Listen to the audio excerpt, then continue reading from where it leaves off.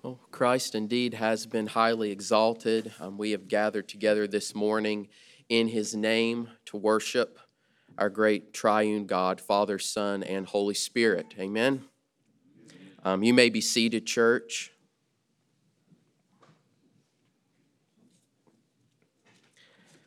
Please join your hearts to mine as we lift up prayer to our God and Father.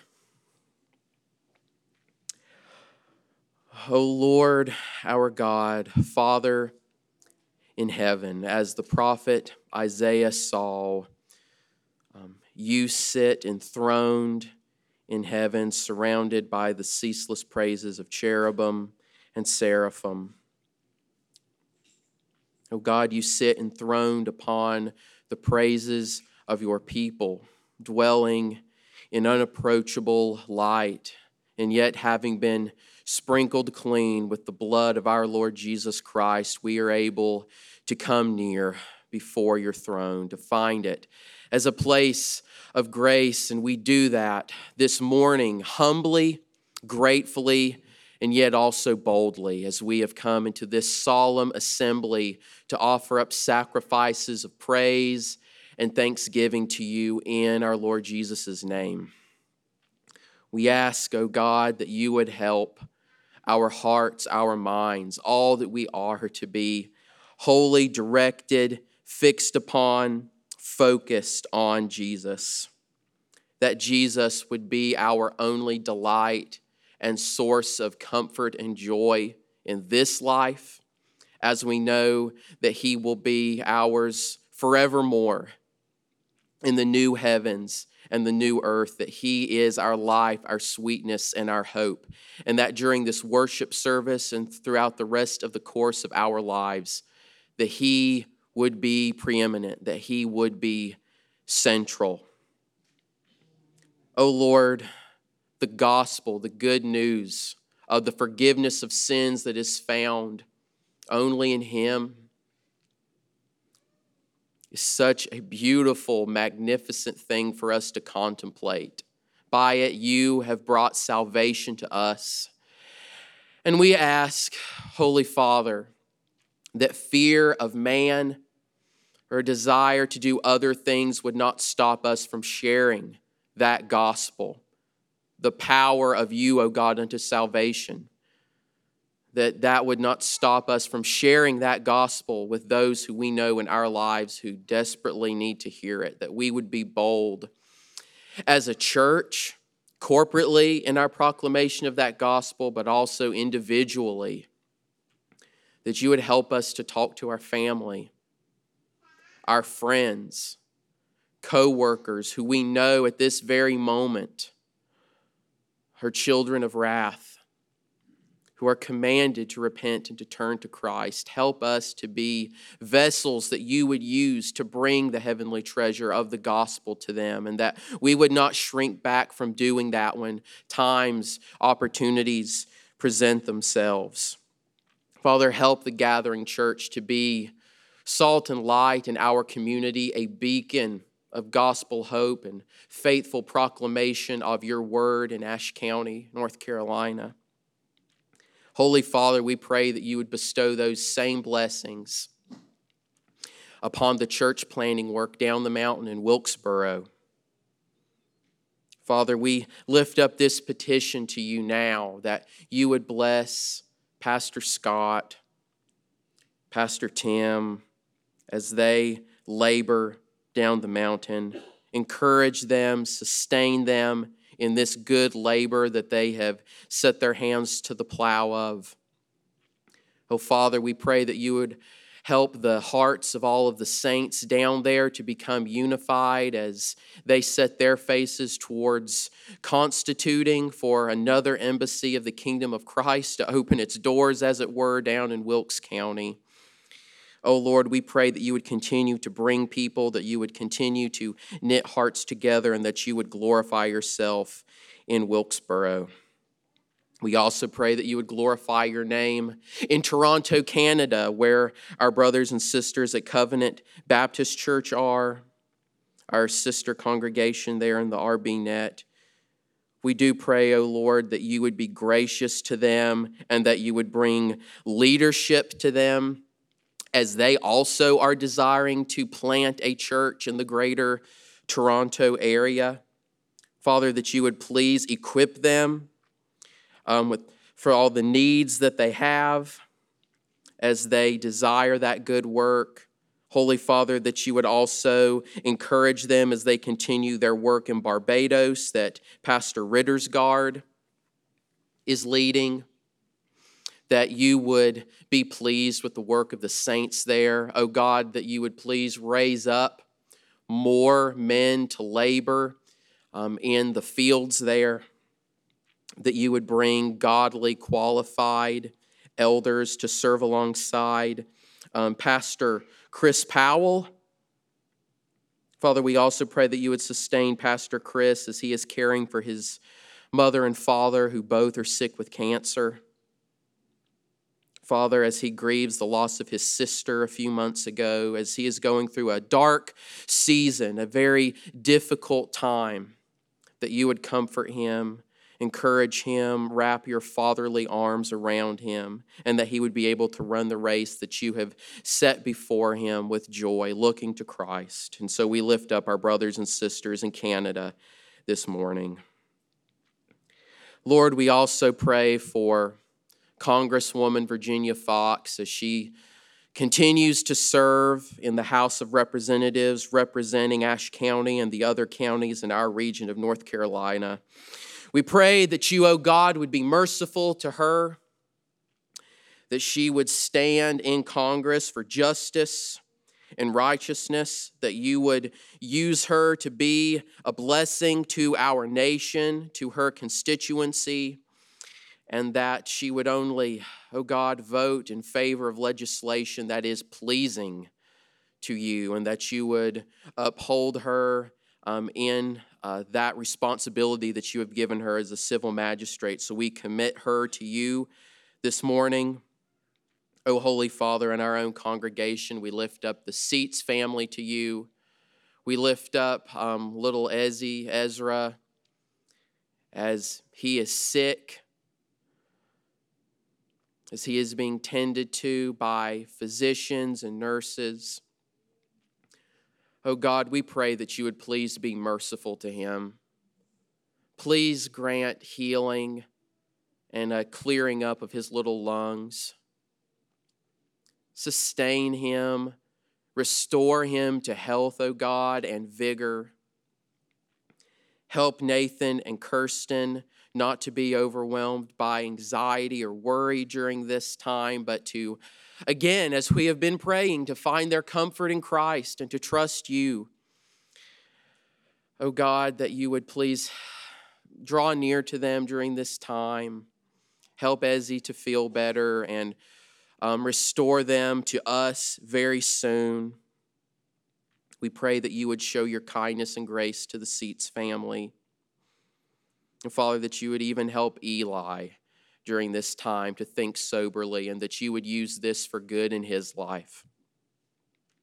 Lord, we also pray for the Duncan family, who we love, and thank you for bringing them to our congregation. We pray that you would please bless our sister Lena's husband Todd as he travels on another business trip soon, that you would grant him safety, and oh God, that you would also grant the common grace of success, and that these business trips would go well and would lead to good work for Todd, such that he could provide for his family. Lord, would you please grant that grace and kindness to the Duncans. You would also protect Todd as he travels down to Florida to visit his stepmother, who is having hospice brought in, that you would glorify yourself in that situation. Oh, Holy Father, that you would use all of this for good, that you would bless and strengthen the Duncan family, that you would draw near to them during this season. And Father, we also pray for the Spendla family as they have transitioned and are continuing to transition down in Wilkesboro, that you would help them to adjust down the mountain, that they would thrive down there in Wilkes County, that you would sustain them, that you would bless Roger as he leads his household, that this would be a good and sweet time for them, that you would help us as a church to continue to reach out and to love them, and that this would be a good start to a new chapter in the Spendlove family's lives. And so we commit them to you this morning.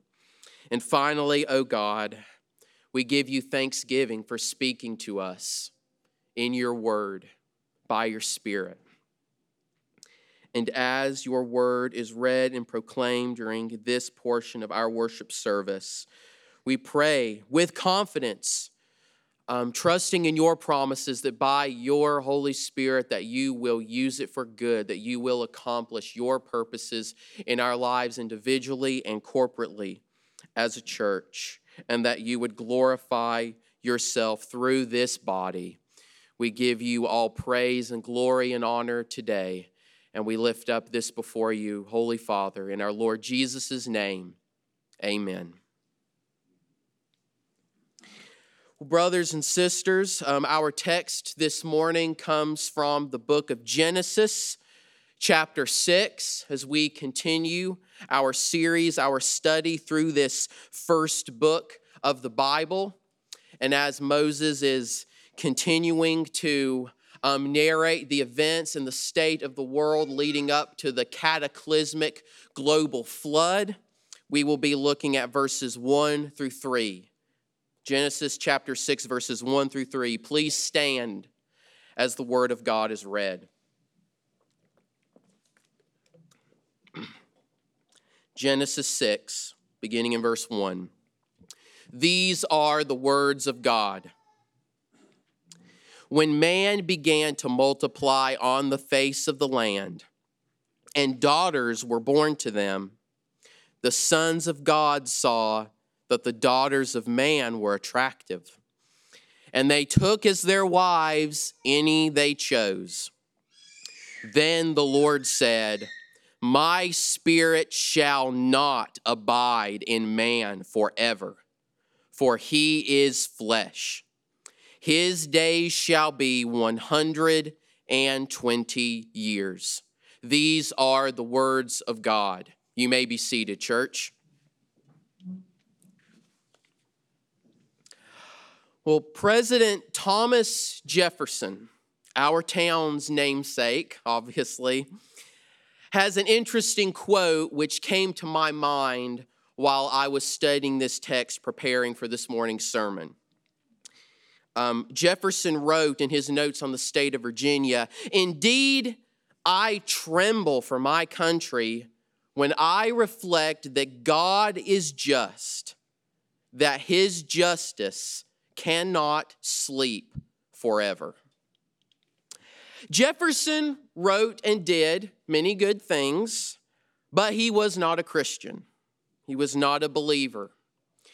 Nevertheless, his reference here in this quote to the patience of God running out for the sake of the divine justice is quite sobering. Now, why do I make use of this quote this morning?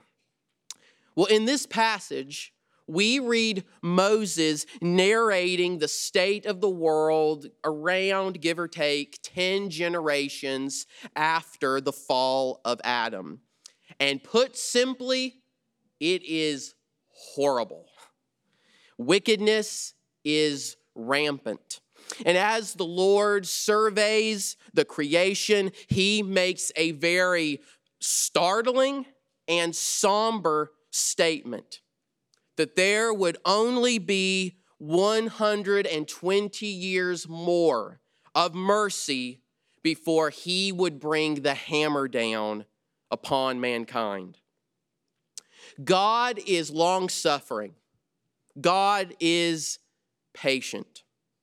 But eventually, in his good time, justice is brought to bear. Ironically enough for President Jefferson, unless he repented, That time for justice for him came on the 4th of July, 1826, when he passed into the next life and stood before God's throne naked and exposed in his sin. For mankind, in Genesis chapter 6, their time for justice would come in a little over a century, when God would bring the cataclysmic waters of the global flood upon them. In this passage, God, through Moses, is communicating a few details about what's going on in the world during this time, giving us a sketch so that we can understand the state of affairs. That's what we're going to be spending time on this morning. So I invite you to look at verse 1 with me. It begins by saying, when man began to multiply on the face of the land. Now stop right there. Already we see that this is similar language to which God himself said what he commanded Adam in Genesis 1:28, right? Sounds very much like that.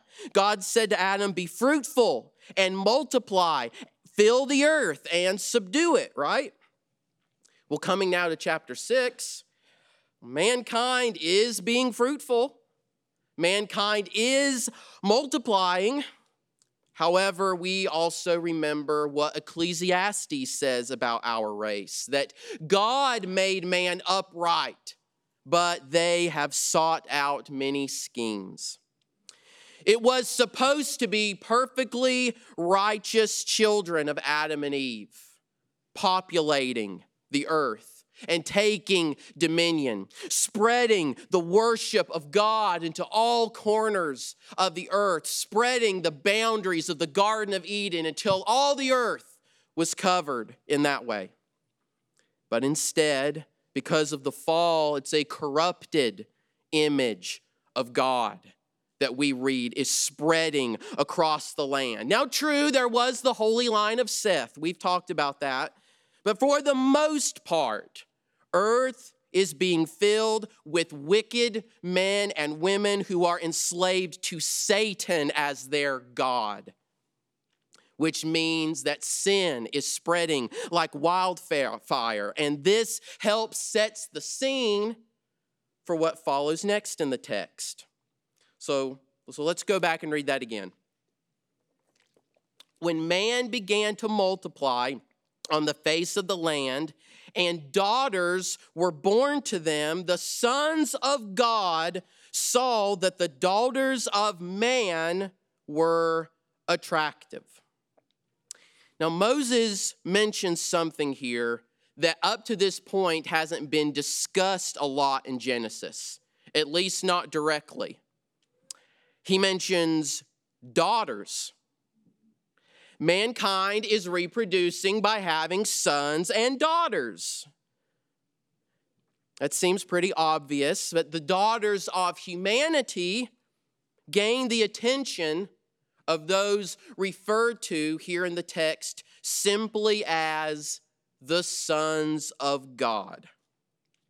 Now, I feel compelled to say that this passage is the most difficult that I have ever had to interpret and work through as a pastor here at the gathering. Genesis 6 has been the subject of countless commentaries and articles, opinions, and debates for millennia. And there are very different views of this passage held by lots of solid men of God who I esteem and respect greatly. Lots of different views, but the view that I will be presenting this morning is the one that I believe to be the most accurate and faithful to the biblical text. This view also happens to be the strangest and hardest to understand view. But it is a view held by many modern and excellent theologians of our day, such as Sam Amati, Jim Hamilton, Dr. Peter Gentry at Southern Seminary. I am indebted to them for their work here on verses 1 and 2, and I do commend it highly to you. So, all that being said, who are the sons of God? Drum roll, please. I believe that the sons of God are angelic creatures. They are fallen angels, what we would typically call demons. What leads to this conclusion? And we're not going to be able to exhaust this morning, but it is a question that a lot of people have, and it is in the text, so I do want us to spend a few moments searching the scriptures and studying why it is that this conclusion is come to. Well, the first factor that I want to point your attention to is in this verse itself. Notice how it's written and how it's structured. When man began to multiply on the face of the land, and daughters were born to them, the sons of God saw that the daughters of man were attractive. Now, in verse 1, man is a reference to the entire race of Adam. In other words, it's all mankind. So that means these daughters are referred to as being the daughters of all people, all peoples, all mankind, as they are spreading. But in this narrative, it isn't the sons of man who find the women attractive. It's the sons of God. Now, my point here in bringing that up is that there is a clear distinction. There is a line of contrast between sons of God on the one side and daughters of men on the other. And that in of itself is significant because I submit to you that if these sons of God are just ordinary guys, just ordinary men, why does Moses distinguish them so clearly from man?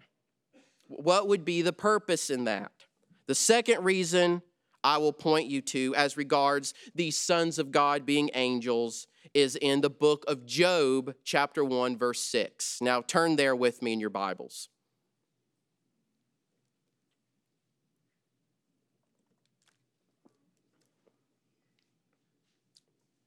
In Job chapter 1, verse 6, we read, "Now there was a day when the sons of God came to present themselves before the Lord, and Satan also came among them."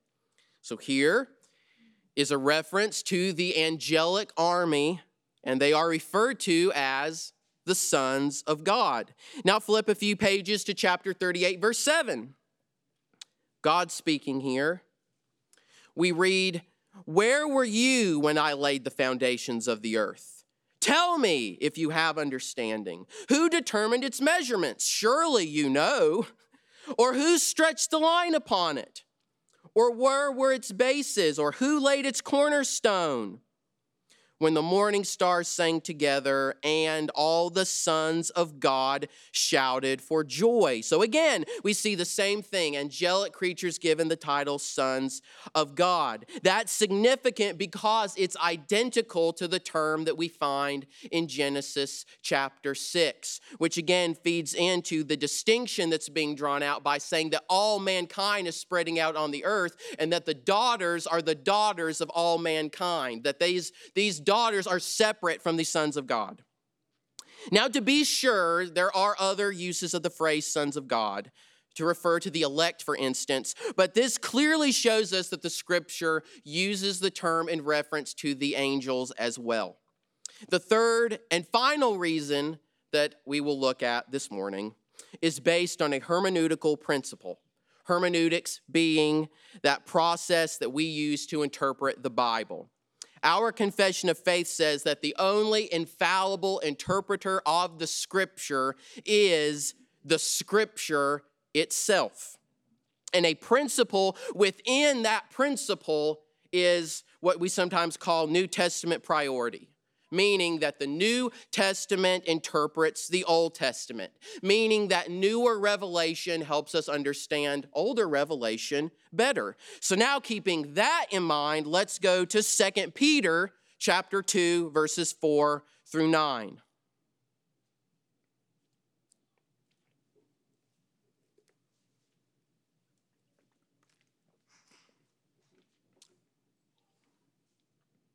Again, that's the second epistle of Peter, chapter 2, beginning in verse 4.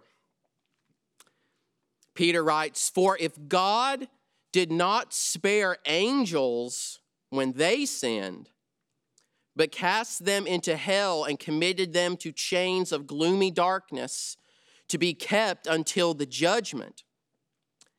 If he did not spare the ancient world, but preserved Noah, a herald of righteousness with 7 others, when he brought a flood upon the world of the ungodly. If by turning the cities of Sodom and Gomorrah to ashes, he condemned them to extinction, making them an example of what is going to happen to the ungodly, and if he rescued Lot, greatly distressed by the sensual conduct of the wicked, for as that righteous man lived among them day after day, he was tormenting his righteous soul over their lawless deeds that he saw and heard. Then the Lord knows how to rescue the godly from trials and to keep the unrighteous under punishment until the day of judgment." Now, the theologians whom I mentioned earlier, rightly, I believe, point out here that Peter very explicitly connects the sin of angels with the flood and the deliverance of Noah, just as he connects in this same passage the sin and destruction of Sodom with the deliverance of Lot. In Peter's mind, the sin of angels and the destruction of the pre-flood world are somehow related to one another. In other words, this passage is an apostolic interpretation of who these sons of God are in Genesis 6. Peter says that these angels, or in the language of Job in Genesis 6, these sons of God sinned in some way related to the flood, and they were condemned for it. But what is this sin which these sons of God engaged in? Well, now we return to Genesis chapter 6. So to recap, angelic creatures see that the human women are attractive. So think beautiful, lovely to look at. And that attraction to the daughters of men leads them to, as the verse says, take as their wives any they chose. So the sons of God come to the fair human women, take them as brides, and have sexual intercourse with them. Now, that raises a host of other questions. If angels are spirits, how is this even possible? How do angels even have sexual desire? One commentator speculates that the angels possess the bodies of human men. We know that's possible. We see that in the ministry of Jesus. But I notice here, and I want to note and point out because I think it's valid as we're thinking about this text, it's also possible for angels to assume some kind of physical form. For example, later on in this same book, we will see angels eat with Abraham. And the depraved men of Sodom will want to rape those same angels as they stay in Lot's home. Now, I realize, brothers and sisters, that this all may be either very confusing to you or very interesting to you. Maybe it's both. I don't know. But to simplify it all, I will simply state the overview. Rebellious angels took the lovely human women as brides and somehow had sex with them leading up to the flood. How exactly did this come about? Did these women even know who these sons of God were? Did they know that they were angels? God has not revealed such things to us. And I believe at this point it's wise for us to acknowledge that the secret things belong to the Lord our God, but the things that are revealed belong to us and to our children forever, that we may do all the words of this law.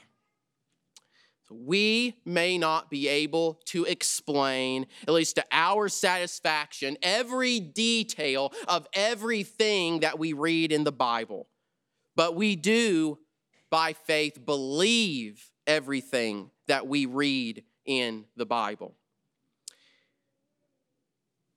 And in the Bible, we know that everything which we need for life and godliness is found. The Scripture is sufficient. In this age, the inerrant, holy Bible, that's what we need and that's what we have. It equips us. Everything that we need is contained in holy, inspired writ. That's encouraging to the disciple of Christ, isn't it? That all that we need for life and godliness is contained in the Holy Scripture. Now, sometimes we will have questions about certain things, certain passages. How did the sons of God have intercourse with the human women? What role did the women play in this? Those are questions that we don't have straightforward answers to, and it's okay to acknowledge that. We acknowledge that God has told us what we need to know, that everything we need to know and to believe is in the Scripture, and it can be trusted. It doesn't have to be questioned. But Moses does record this strange account for a reason. That's why it's there. He doesn't spend a lot of time on it, and in a way, we almost can find it frustrating that he doesn't explain himself more. It's almost just like a passing comment that he goes right past to get maybe to what the main point of the passage is. But he does include it because it's relevant to depicting what the pre-flood world was like. And again, I will say, it was terrible. It was bizarre in some ways even. This sexual union of angels and men was clearly unnatural and displeasing to God. Jude says that the angels who did not stay within their own position of authority left their proper dwelling. So though we know that this particular episode is obviously extraordinary, we also know, brothers and sisters, that God detests all sexual sin. He hates it. Surely Sodom's fate alone is proof of that. Sexual immorality is a desecration of the image of God in the human person. Paul commands us to flee from sexual immorality. He says that every other sin that a person commits is outside the body, but the sexually immoral person sins against his own body. There's something particularly egregious about it and offensive to God. Now we know that sexual intimacy is a wonderful gift from God in marriage, a man and a woman lovingly giving of themselves to one another. But we also know that Satan loves to corrupt that and to twist that. Pornography, self-pleasuring, fornication, adultery, all of these things are perversions of God's good design for sexual intimacy. And we must put on the armor of God and do battle against such things, church. Jesus tells us to rip our eye out rather than to lust after someone. Do we take this as seriously as our Lord does? Sexual perversion is in part what brought about the destruction of the pre-flood world.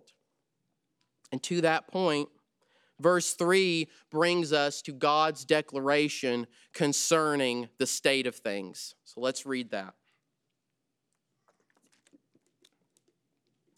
Then the Lord said, "My spirit shall not abide in man forever, for he is flesh. His days shall be 120 years. It's the Spirit of God which sustains the world and all that is in it.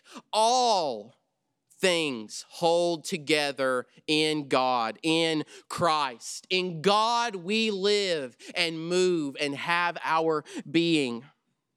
And we also know to be true what we Christians confess in the Nicene Creed, that the Holy Spirit with the Father and the Son is adored and glorified, and that the Holy Spirit spoke through the prophets. Now, I like the way that the King James Version renders this verse. It says, "And the Lord said, my spirit shall not always strive with man." And the New American Standard translates it the same way. On this topic, beloved, of God's Spirit striving with men, I want you to consider several texts of Scripture. Nehemiah says of the Israelite nation, "Many years, O God, you bore with them, and you warned them by your Spirit through your prophets, yet they would not give ear. Therefore, you gave them into the hand of the peoples of the lands." In Isaiah chapter 65, God himself speaks in a similar way to Israel. "I spread out my hands all day long to a rebellious people who walk in a way that is not good, following their own devices, a people who provoke me to my face continually." This work of the Spirit of God striving or contending with stubborn sinners is also spoken of by Stephen, the first martyr of the church, in Acts 7. He tells the unbelieving Jews, "You stiff-necked people, uncircumcised in heart and ears, you always resist the Holy Spirit. As your fathers did, so do you. Which of the prophets did your fathers not persecute?" So in Genesis 6, if you'll allow my paraphrase, God is essentially saying, I am not going to keep doing this forever. In a manner of speaking, God is saying, my patience is wearing thin. Eventually, he would cease striving with the pre-flood world. Eventually, there would be no more grace extended to that wicked generation. No more opportunities for repentance would be given to them. Eventually, their refusal, their stubborn pride and arrogance, their refusal to submit to God as their creator would be punished. As some men have helpfully noted, saints like Noah and Enoch, presumably, based on our text a couple of weeks ago, men like these saints were preaching repentance during this time. Peter says that Noah was a herald of righteousness. Another way to say that would be saying a preacher of righteousness. We know that Enoch was prophesying about coming judgment from God. But these holy men's pleas were ignored. So as Peter reminds us in the New Testament, God's patience waited in the days of Noah while the ark was being prepared, but we know that judgment did eventually come. That wicked generation eventually did have, as I said earlier, the hammer brought down upon them.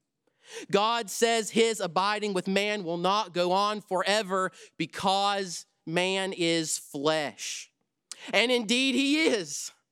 We are weak and frail in so many ways. Psalm 90 verse 3, you return man to the dust and say, return, O children of man. James 4:14, what is your life? For you are a mist that appears for a little time and then vanishes. We are in constant need for God to uphold us. I mean, we can't even exist apart from God's power. But there's more being communicated here in verse 3 than just that truth. I think that is part of it, but there's more to it. The Christian Standard Bible translation renders the verse like this: my spirit will not remain with mankind forever because they are corrupt. We aren't just flesh.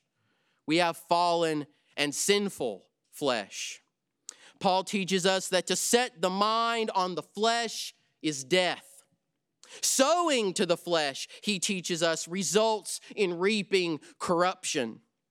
And apart from the grace of God, man goes after fallen lusts and appetites, despising the Lord and giver of life. And because of this, God declares in verse 3 that he will only continue striving with the pre-flood, the pre-diluvian world for another 120 years, and after that, judgment will come. This is God's pronouncement upon the surpassing evil of all mankind in the earth, with only a very few exceptions who we know were there in the line of promise. With those few exceptions aside, the whole human race was unwavering in their rebellion against God. But here we must remember something. What immediately preceded this verse? It was the record of the fallen angels and human women having intercourse with one another. So this unnatural sexual conduct, this perversion that was going on was part, not entirely, but it was part of the reason that God brings judgment upon the earth in the flood. But notice very carefully what verse 3 says. My spirit shall not abide in man forever. God's judgment in this passage is directed towards the human race, not the angels. Now, were these angels condemned for their behavior? Absolutely. Peter and Jude were clear about that in the passages that we read. They did undergo and will continue for eternity to undergo judgment and punishment, God's wrath being poured out upon them for this. But angels are not in covenant with God in the same way that man is. God did not give the earth to the angels, did he? The scripture says God gave the earth to the children of man. And God destroyed the world through a flood because of man's rebellion against him, not the angels' rebellion against him. Angels are not created in God's image. We are created in God's image. Satan's fall didn't bring about the curse and judgment upon the world. Ours did. And it was our sin that led to the pre-flood world being wiped away. God's very clear about this. So while that is certainly very sobering in many ways, maybe counterintuitively, it also provides hope. Why, you might be asking? Well, because the Spirit of God contends not with angels, but with men. The gospel is preached to men and women. Jesus Christ died for the sins of men. Brothers and sisters, we understand there is no forgiveness offered to the demons. God has justly condemned them for their wickedness. There is no mercy extended to Satan. And we also understand by that God was not obligated to extend mercy to Adam's race either. But he did. And we thank him with great joy and love in our hearts that he chose to be gracious to man.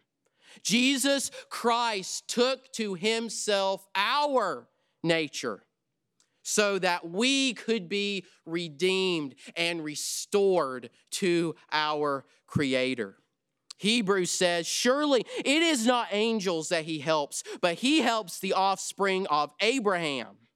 That's true believers, by the way. Therefore, he had to be made like his brothers in every respect, so that he might become a merciful and faithful high priest in the service of God, to make propitiation for the sins of the people.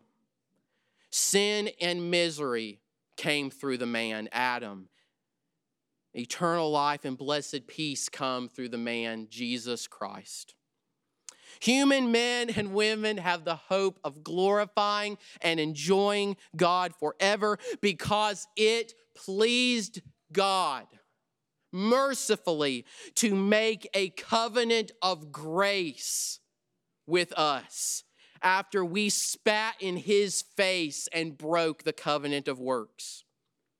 God strives with men every day as the gospel is faithfully proclaimed all across the world. This is why we send missionaries, and this is why we support foreign language Bible translation work. Because we know that all those who respond in faith and repentance to that message will receive pardon and acceptance. Nevertheless, we also acknowledge that the only ones able to repent are those whom the Spirit effectually draws, the ones he gives a new heart to, the ones that he gives flesh to the dry bones, gives spiritual life. Many are called, Christ teaches us, but few are chosen. Thomas Watson, a Puritan divine, writes on this topic. He says, "This is the reason why the word preached works so differently upon men. 2 men are in a pew. One is wrought upon effectually, yet the other lies at the ordinance as a dead child at the breast and gets no nourishment. What is the reason? Because the heavenly gale of the Spirit blows upon the one and not the other." Apart from God graciously granting us the new birth, we will hear the gospel and resist it to our dying breath. We would never choose to bow the knee to the Lord Jesus Christ if we were left to our own devices. But God is merciful to those whom he has appointed unto eternal life from before the foundation of the world. And he grants a new heart that willingly chooses to follow Christ. Just as the psalmist says that Christ's people will offer themselves freely to him, not under compulsion, not having a gun pointed to your head. You want to, you desire him. And those who desire Christ and come to Christ will not be cast out by Christ. To the elect, Watson says that God's Spirit speaks sweetly but irresistibly. He speaks with gentleness but also with power. So all men and women, boys and girls, are indiscriminately called to repentance and faith. The Spirit strives and contends with all men in that way. But it's only the elect who receive the special inward call, the enabling call. No one can come to me, Christ says, unless the Father who sent me draws him. And yet, none of that is contrary to this statement. Also from the scripture, whosoever will, let him take of the water of life freely. And also what Ezekiel says, turn back from your evil ways, for why will you die, O house of Israel? God says that I have no pleasure in the death of the wicked, but that they might turn and live. If you desire to submit yourself to Christ, you will be received by Christ. I know that infallibly because God told me so in his word. Christ will save you. No one who desires the risen Christ will be rejected by Christ. Come to Christ today, unbelieving friend. You will not be forsaken by him. Forsake your sins. Fly to the one who purchased pardon for all who repent. Even if this is the 100th time that you have heard the gospel, do not presume that God will continue striving with you, friend. This could be the last time that you hear the gospel preached to you. Do not presume that God will continue to be patient. Our God is long-suffering, and we praise him for that. But eventually, justice and judgment do come. In Genesis 6, That period of time was 120 years. Friend, you don't know how long that's going to be for you. Your next breath isn't guaranteed to you, and it's not owed to you either. Don't be like the men described by the Apostle Peter. Scoffers coming in the last days who are scoffing with their sinful desires. Peter says they will say, "Where is the promise of his coming? For ever since the fathers fell asleep, all things are continuing as they were from the beginning of creation." Peter says they deliberately overlook this fact, that the heavens existed long ago, and the earth was formed out of water and through water by the word of God, and that by means of these, the world that then existed was deluged with water and perished. But by the same word, the heavens and earth that now exist are stored up for fire, being kept until the judgment and destruction of the ungodly. Do not abuse God's patience and God's kindness towards you, friend. I pray that today will be the day of salvation for you if you have not turned to Christ. Jesus lived the perfect life that you couldn't. He died on the cross for the forgiveness of sins, for the atonement of the sins of his people, and he arose triumphant on the third day. Trust in him at this very hour, because you don't know if you have another one. Church, as we now prepare to enter a time of prayer and reflection, I do have a couple of final thoughts that I want to share with you.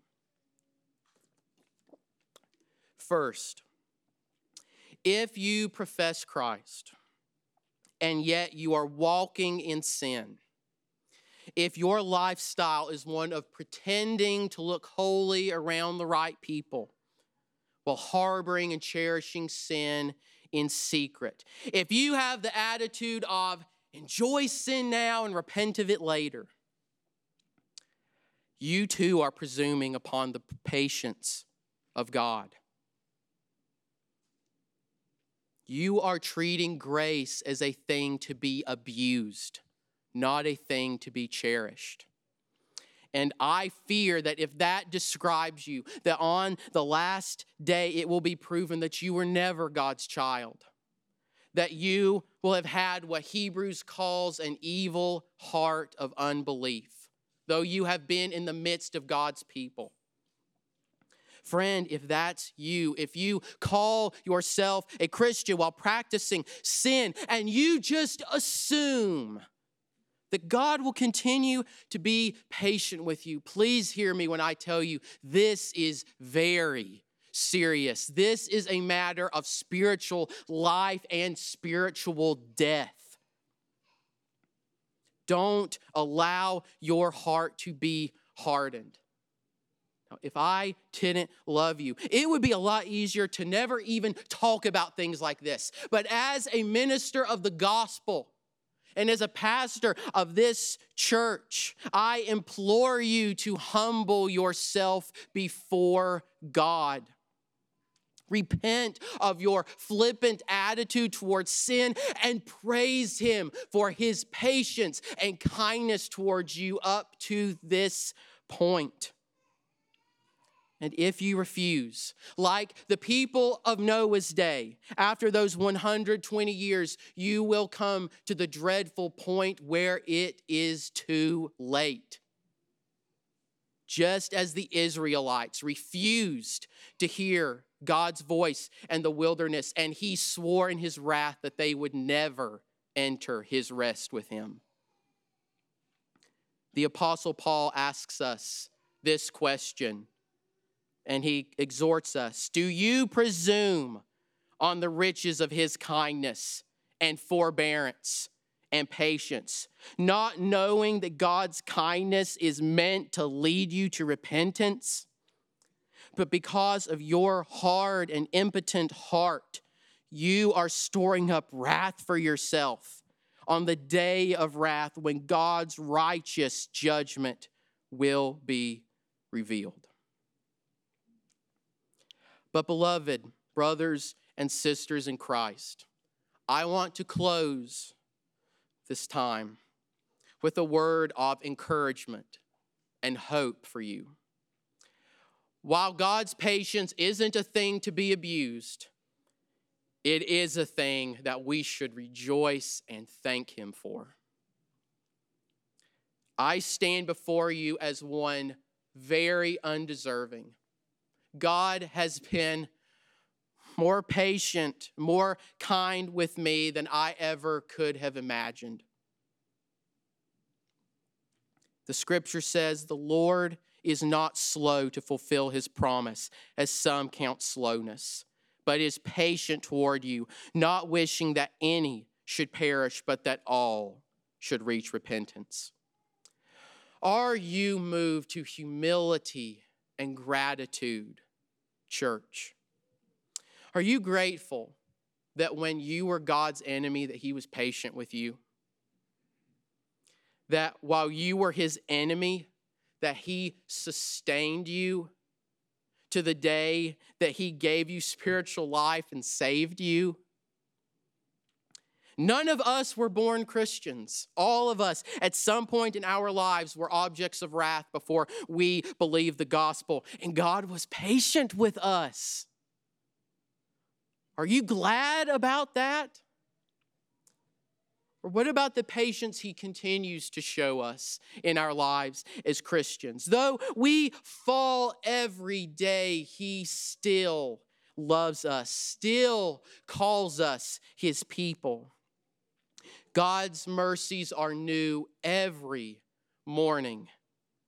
Or as one great song says, our sins, they are many, but His mercy is more. He invites us when we fall to arise and go to Him, to boldly go to the throne of grace. And this leads to a deepening affection for the Lord Jesus when we realize the true breadth of His kindness towards us, what He has done for us in our lives, and what He promises that He will do, what He will bring to completion by His Spirit. Our God is indeed gracious and merciful, slow to anger, and abounding in steadfast love and faithfulness. And I promise you, if you really meditate on that and seek to live in accordance with those promises and that grace, it will change your attitude in worship. It will change your attitude towards sin and holiness. And it will affect your patience when others, as you bear with them, as you consider how God is patient with you and bears with you. His kindness towards you will affect your kindness towards others. But it also affects the peace that you experience and enjoy in this life. When your heart is filled with love and gratitude towards the God who has lavished such mercies upon you, who has been patient and kind with you your whole life long.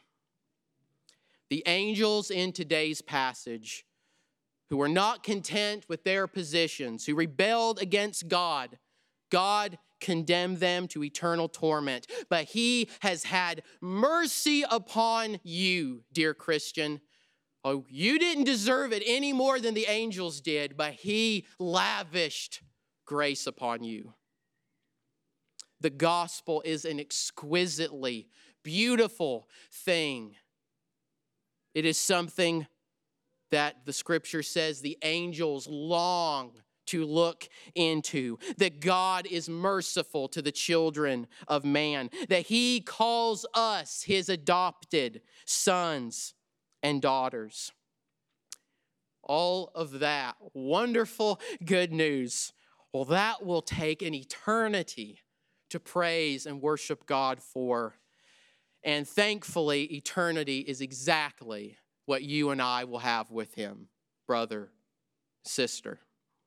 May all glory be to our patient, loving God. Let's pray. Oh, Father in heaven, there was nothing in us that inclined your love and affection towards us, but you set it on us freely.